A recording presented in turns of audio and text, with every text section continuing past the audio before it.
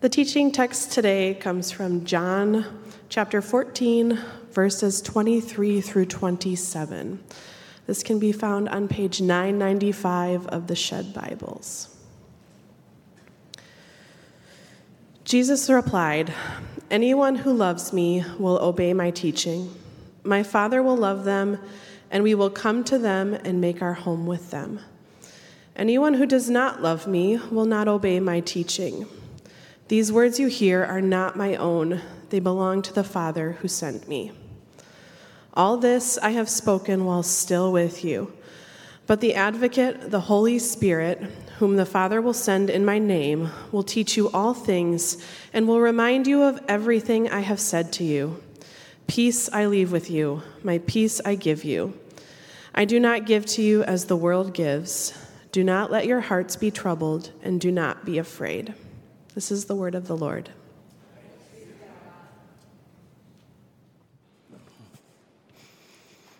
Thanks, Carolyn. Good morning, everyone. The Lord be with you. Hey, my name is Troy, and I had the privilege to serve alongside Ashley and Tim and Delwyn and the rest of our staff to lead this church.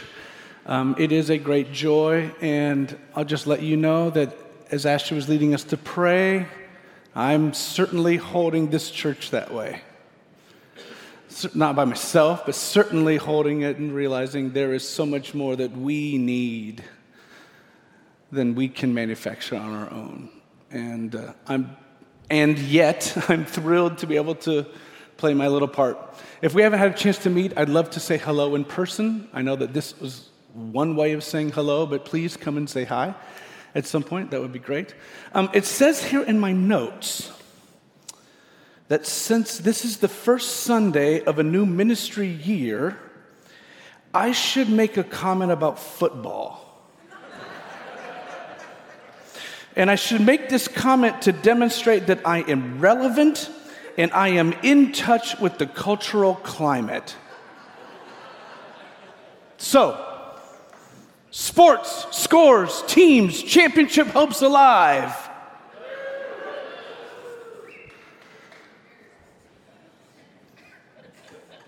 We begin a new teaching series today called Essentials. That is not one for me, sorry. Essentials. Over the next 6 weeks, we're going to focus on a few core truths around which our church centers itself. One of our hopes is that we'll do two things. We will regather after felt like a long, scattered summer. And we will also reimagine, or we will refocus on these couple of things that enable us to faithfully fulfill our church's vision to be a Jesus people for the sake of the world. And so that's what we're going to do over these next couple of weeks. And today, we kick off this series focusing on God, which maybe doesn't sound like a very surprising place to begin, particularly since isn't that what we do every week? Doesn't every week focus on and talk about God? It doesn't sound very novel. It doesn't sound very new. God is the subject of every week's service, right? God is the object of every week's worship, right? I mean, it is God that we sing and pray to every week, that we seek to learn from and about God every single week. We are led into worship, into prayer, and to fellowship with one another every single week by this God. It is this God that we remember, and it's to this God that we express gratitude. It is this God's fully realized rule and reign that we anticipate every single week when we come to the table, right? Why would we need to have a sermon about God? Why would that seem particularly important? It may not be that interesting to say that we're focusing on God today. I remember a church that I worked at before coming here, a couple decades ago.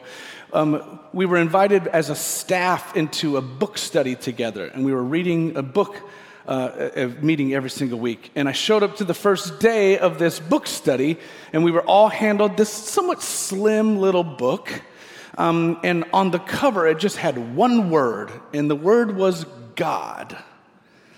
And after I sat down at the table and I peeked through the table of contents, I leaned over to one of the people that was at the table with me, and I whispered in a snarky way that I don't particularly feel proud of right now, but I whispered to this person, "You would think this book would be longer." Based on the subject matter, this seems like not very many pages to be about God.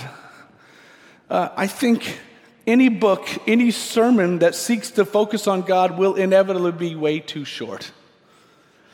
That is not a warning for you, by the way. Unless an author, even if an author or a pastor intends never to finish, there will be things left unsaid.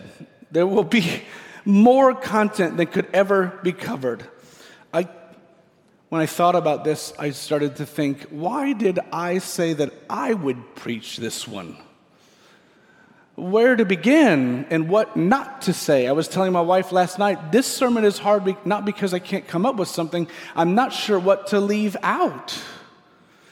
What do you do with a subject matter like this? So let me say at the very beginning, I recognize that what I have to offer today isn't even the beginning of a discussion.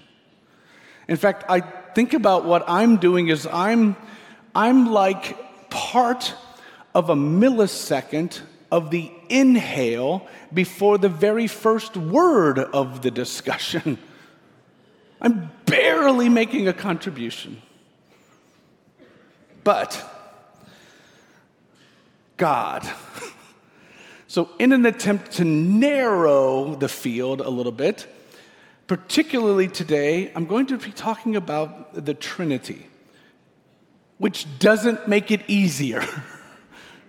We've sung a lot about it, but the subject matter does not make this easier.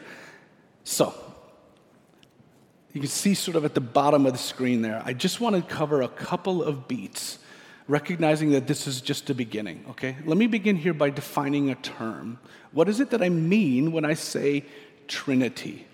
And I want to offer up what may be for us a bit of a working definition. Okay, so when I say Trinity, here's what I mean. The Christian doctrine of the Trinity is the belief that there is one God who exists in three distinct persons. Okay, God the Father, God the Son, God the Holy Spirit. And these three persons are co-equal, they're co-eternal, and they share the same divine essence. Clear? We can move on? I recognize no. I recognize there's a lot here, right? And I don't have time to unpack the whole thing, but I want to at least put that as a working definition in front of us and to remind us this. The Trinity is a uniquely Christian concept. No other major religion in the world worships or confesses a triune God. In fact, every other world religion would find this objectionable, maybe even deplorable. This is a uniquely Christian proclamation. For about 1,700 years now, the Christian faith has been seeking to understand what the Trinity means and to understand and communicate why the Trinity matters. Today, I want to spend the bulk of my time with the second part of that, why the Trinity matters. But it probably is helpful to spend just a little bit of time seeking a little bit of understanding. So, let me start with this. The Trinity is not in the Bible, but it is biblical. It's not in the Bible, but it is biblical. Here's what I mean by the distinction. You will not find the term Trinity anywhere in the Bible. You won't find it defined. You're not going to find a doctrine laid out in the Old Testament or the New Testament. There isn't an explanation given by Moses or Paul or Jesus. In the Bible, you're not going to find the Trinity explicitly written down. However, we find multiple places scattered all over the Bible that talk about, that point to, that maybe even foreshadow the Trinity. In the Old Testament, let me just give you a couple. Okay, in the Old Testament, a quintessential text is Genesis chapter 18. Early on in the story, Abraham, key Old Testament figure, he's visited by three people, three men. And these three men, the entire time that they're with Abraham, they speak as with one voice. It's one of these spots in the Old Testament that we interpret and say that's pointing toward, it's foreshadowing the idea of God appearing as three in one. New Testament, Jesus, Matthew 28, charges the disciples to go and to baptize, and this is where we get this Trinitarian form that's used at baptism, in the name of the Father, in the name of the Son, and in the name of the Holy Spirit. This gets expanded as we get into the letters portion. Paul in 2 Corinthians, he concludes the second letter to the Corinthians with a blessing, with a benediction, similar to what you would experience here week in and week out, and it's in a Trinitarian form, in the name of the Father, Son, and the Holy Spirit. 1 Peter, very different author. He talks about particular attributes or expressions of the three: the knowledge of God the Father, the sanctifying work of the Spirit, and the obedience of Jesus Christ. Another three-person triune image. And then this last one here, Apostle Paul talks about there's the same Lord, the same God, the same Spirit associated with the church of Jesus being given gifts. This is just a small sampling. It doesn't scratch everything, but it helps us to see, even though the Bible is not a theological textbook. More about the Bible next week, by the way. Next week, our focus will be the Bible. The Bible isn't designed, it wasn't written to be a theological textbook, but we do see in its pages, we see early understandings, early belief, early expressions of the Trinity represented in those pages.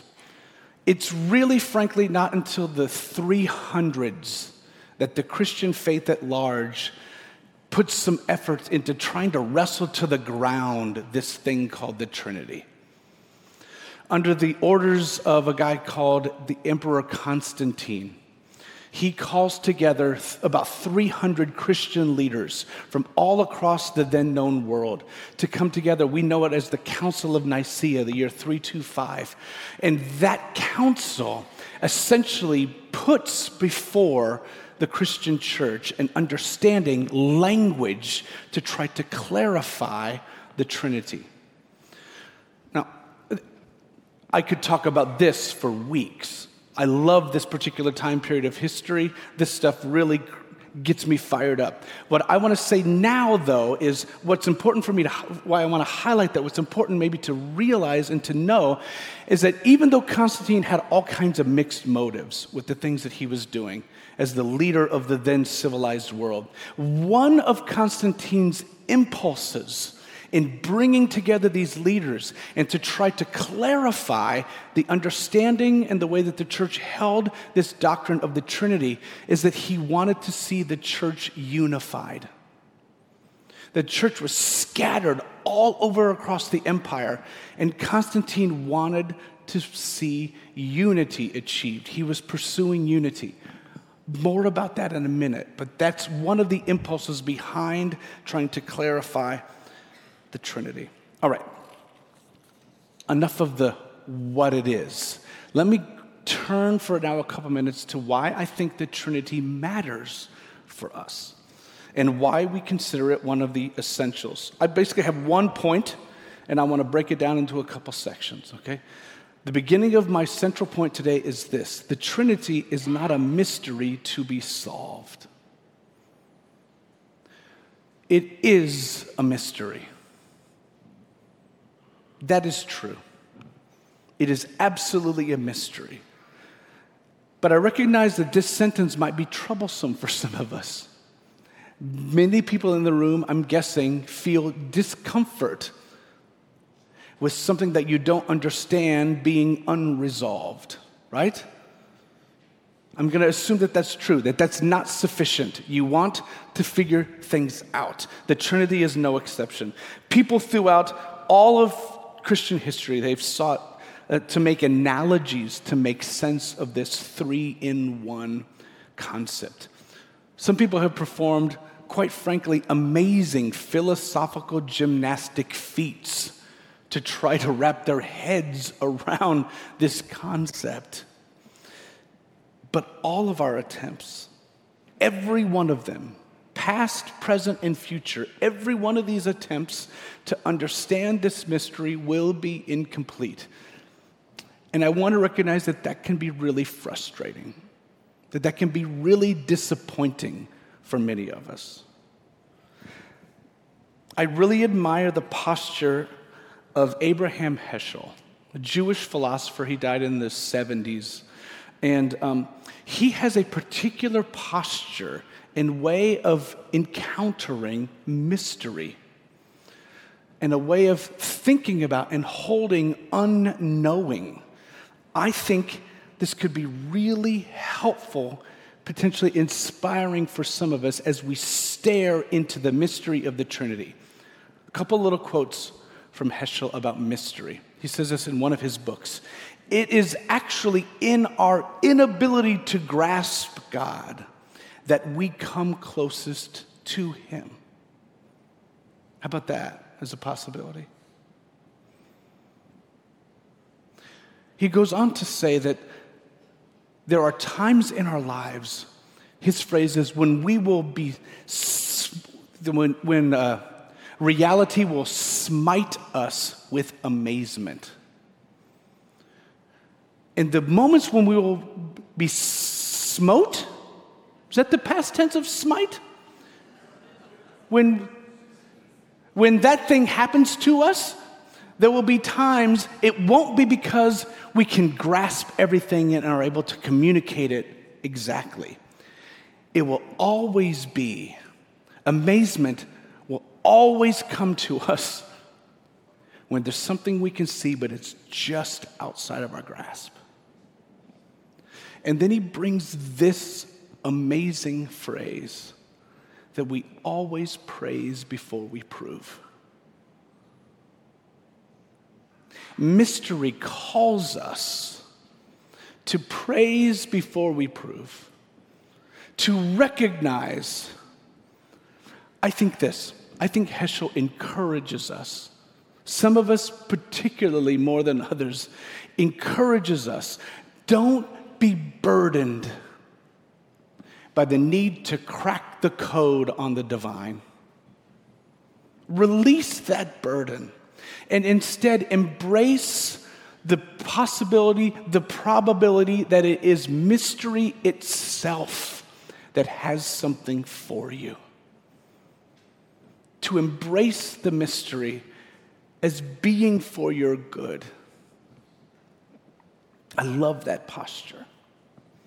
Okay, back to my central point. The Trinity is not a mystery to be solved. It is a relationship. The Trinity is a relationship into which we are included and we should imitate. So let me break this part down. We are included in the Trinitarian relationship. And this is a key starting place. And maybe this is a good time to address the language that's part of the Trinity that has become problematic and troublesome for some people. Father, Son, and Holy Spirit. I want to stress that the use of Father and Son is not intended to attach gender to God, and it's not intended to elevate masculinity. I know that in many ways that's been used that way. The intention is not that. I think the intention of this language, Father and Son, is to stress relationship. There are other ways of talking about the Trinity. There are other ways that have been used to talk about this. Source, word, and spirit. Creator, redeemer, indweller. Plenty of others. Those are fine alternatives, but I will tell you that my hesitation with those alternatives is that they downplay the relationality. And in that way, Father, Son preserves and elevates that. And I think it's really essential that instead of the Trinity remaining some kind of theological calculus that we're trying to make sense of, to bring us back to the centrality of relationship. In academic terms, as it relates to the Trinity, we would say this: all human beings are ontologically grounded in the divine life. What that means is our very being, every one of us, every created human, our very being is rooted in this triune relationship. Rooted here.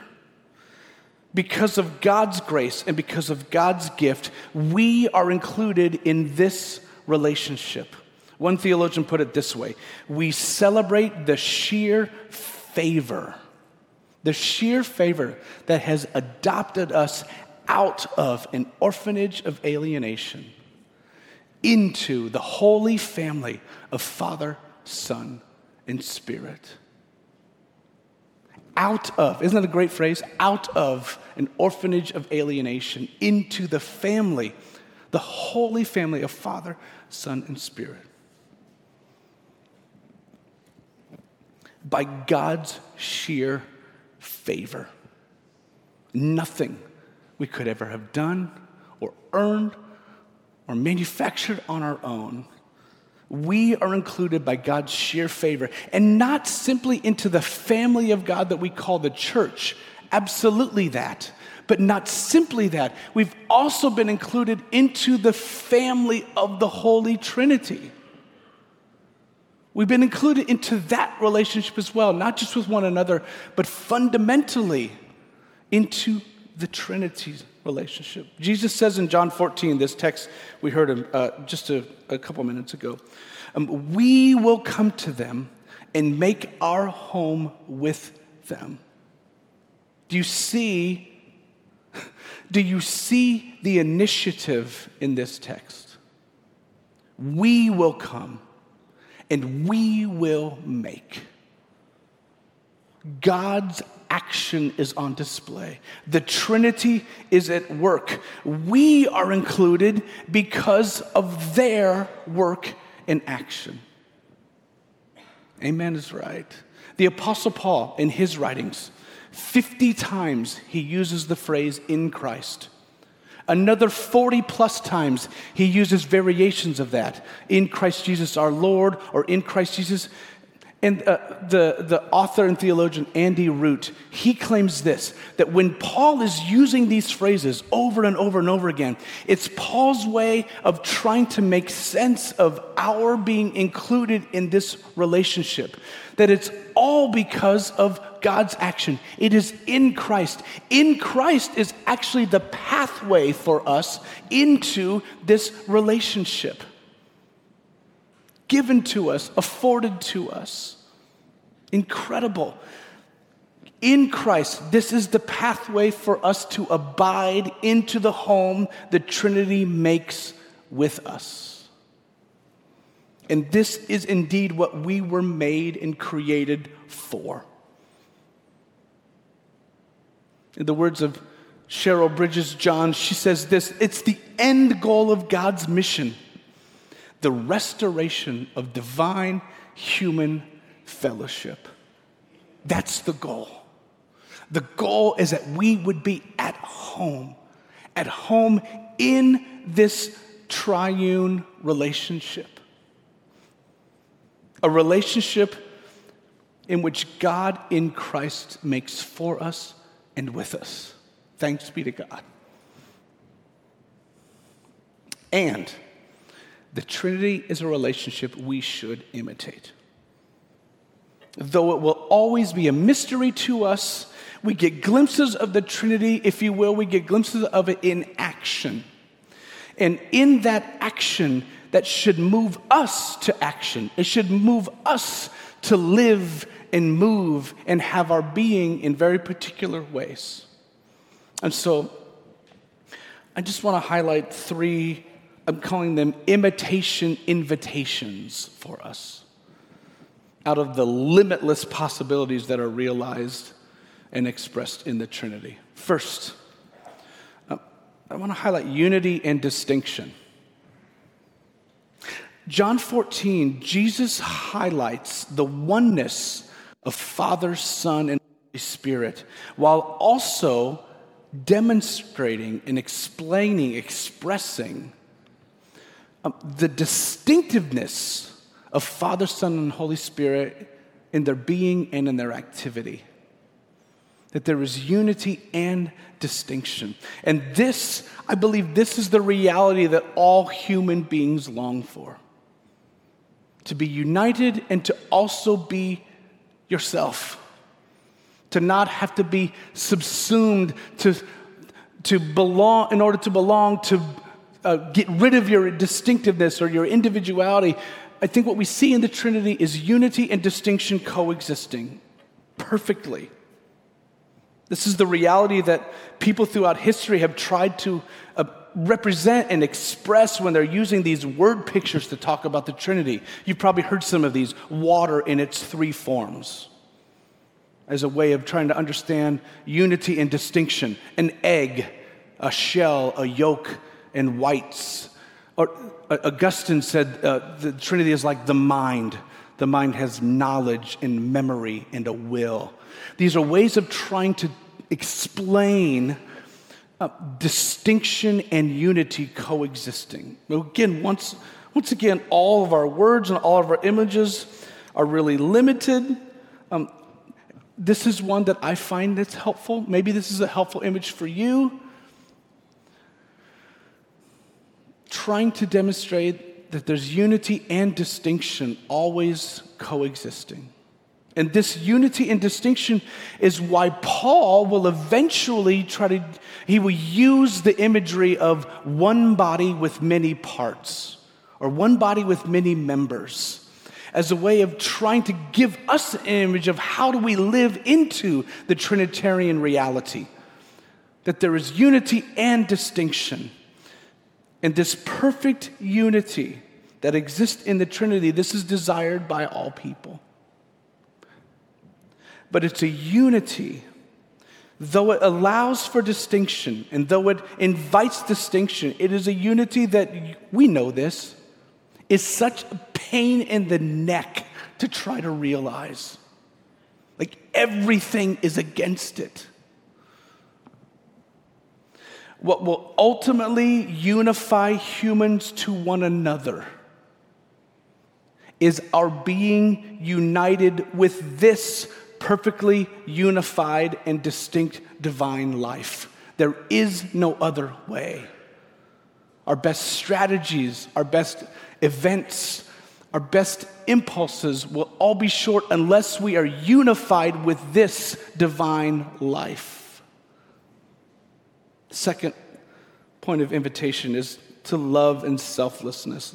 Love is the basis of all of the Trinity's relationship and activity. Jesus stresses love in verse 23 of John chapter 14, and then all these cascading implications and results of love or of not loving. We see throughout the Bible that love is the Trinity's form, it's the Trinity's being, it's the Trinity's strength and character and motive and work and force.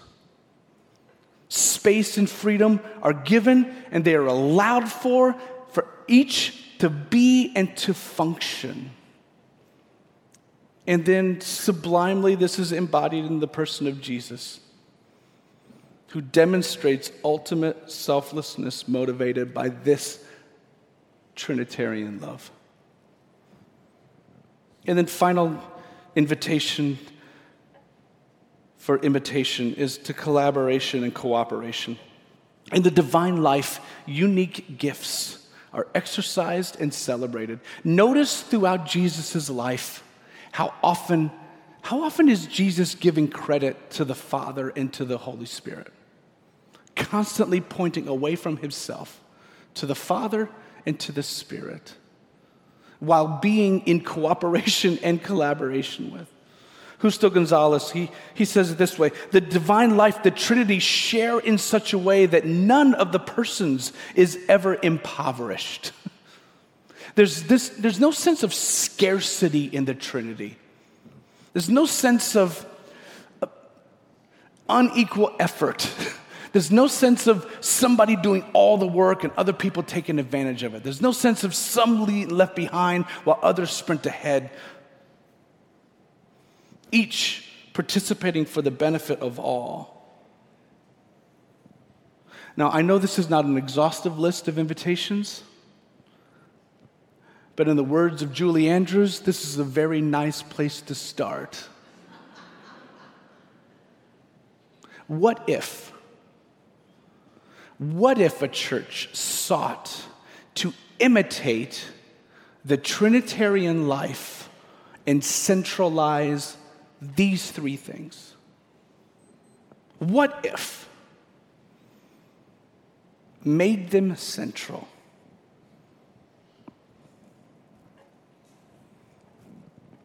I want to end with a story.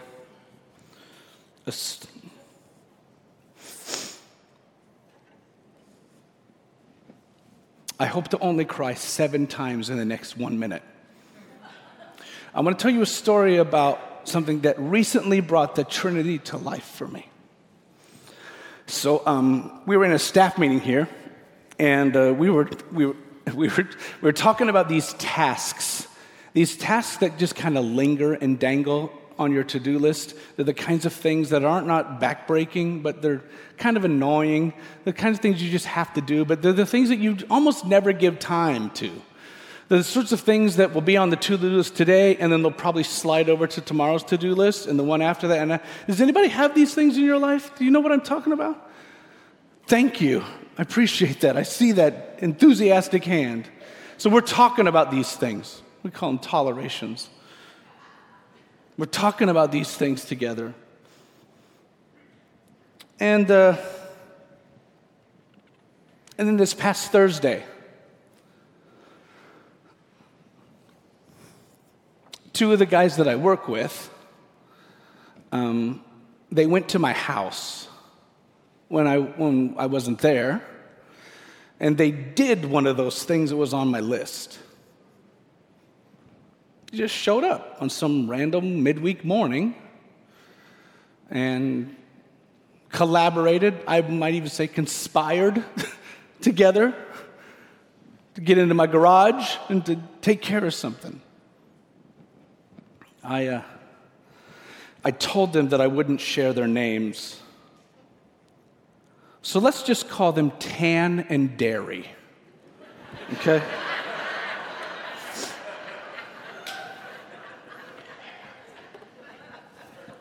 So Tan and Dairy, they went up on my roof.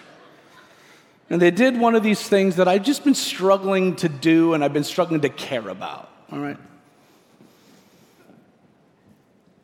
And after I found out, I went and talked to each of these guys individually. Obviously, just say thank you. And so each one of these guys, separately from one another, in conversation with me, they said things like this. Oh, you know, Troy, you do stuff for us all the time.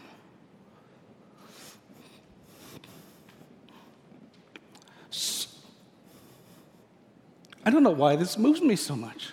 So we're so happy to just do a little something for you. Now remember, we all have different kinds of gifts. And you use your gifts in really particular ways for us in our church all the time. We're happy to do the little things that we can do to help you out. And then, get this, then each one of these guys, when I was talking to them about what they did, they kept wanting to talk about the other guy. They kept wanting to brag about what the other one did. And they kept wanting to draw the attention to the other guy. And they kept wanting to say, isn't it so cool that he did that? deflecting from themselves and trying to direct my attention to the other one. Jeez. Unified, cooperative, loving, selfless. These guys, in that one random little act on a Thursday morning, they brought the Trinitarian life to bear in my world. And you know what? They didn't just simply fix something on my roof. They brought love to my house.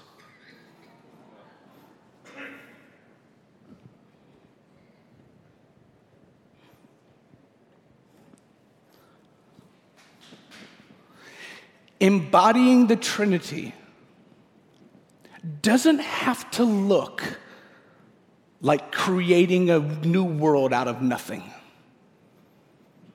Embodying the Trinity doesn't have to look like setting the world on fire.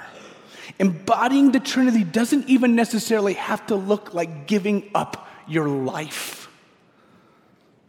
Embodying the Trinitarian life can be as simple as the activities and actions that unify, that bring you together in collaboration with another person, that are selfless and loving.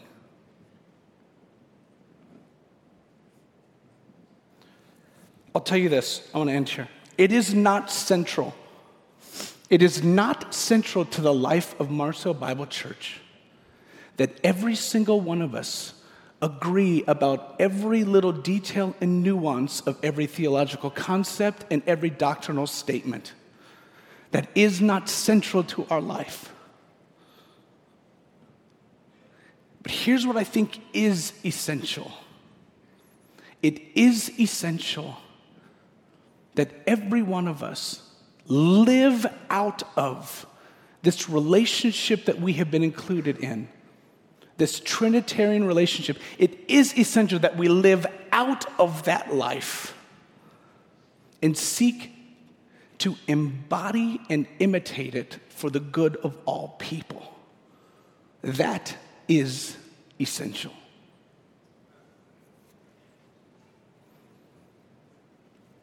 So may Father, Son, and Holy Spirit empower us, inspire us to more faithfully and more passionately be a Jesus people for the sake of the world.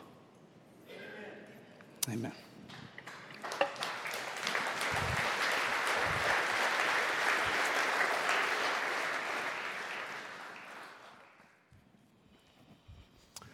Come, friends, let us celebrate the sheer favor that has called us from where we were and brought us together at the family table.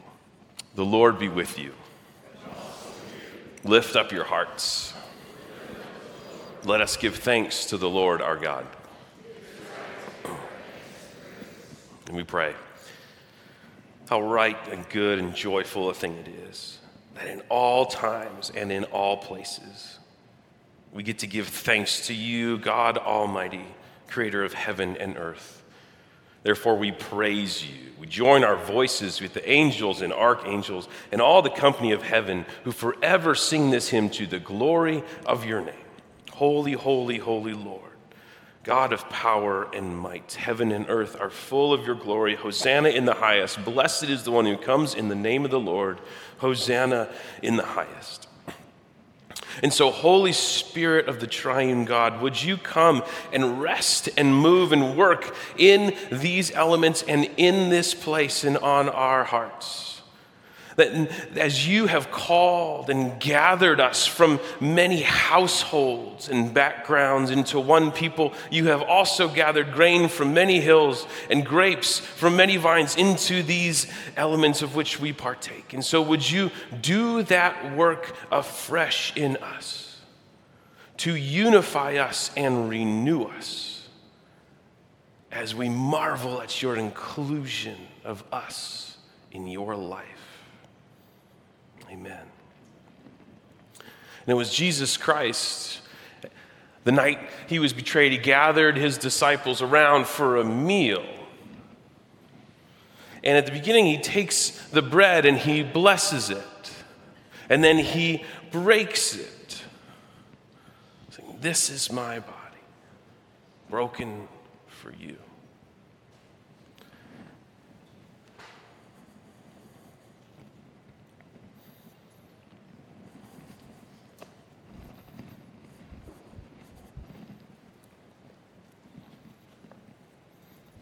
And after they'd eaten together, Jesus takes the cup and he blesses it and he says, "This is my blood shed for you for the forgiveness of sin. It is the new promise I give to you." And so we do. We take this meal in every week to be reminded of the promise of God, to the renewing life of God. We gather 4 or 5 places around this room to come and take and eat or come and be served up front. Let this space also be a gift to you to pray. We have folks who would love to pray with you in the back, to tuck a prayer in the prayer wall, to take some time to light a candle on behalf of your prayer, as we as a community contemplate and are in awe of God's call into the divine life for all of us. And so come and take and eat. Come and believe that the God who has made space for you in God's life certainly has made space for you at this table and in Christ's body, the church.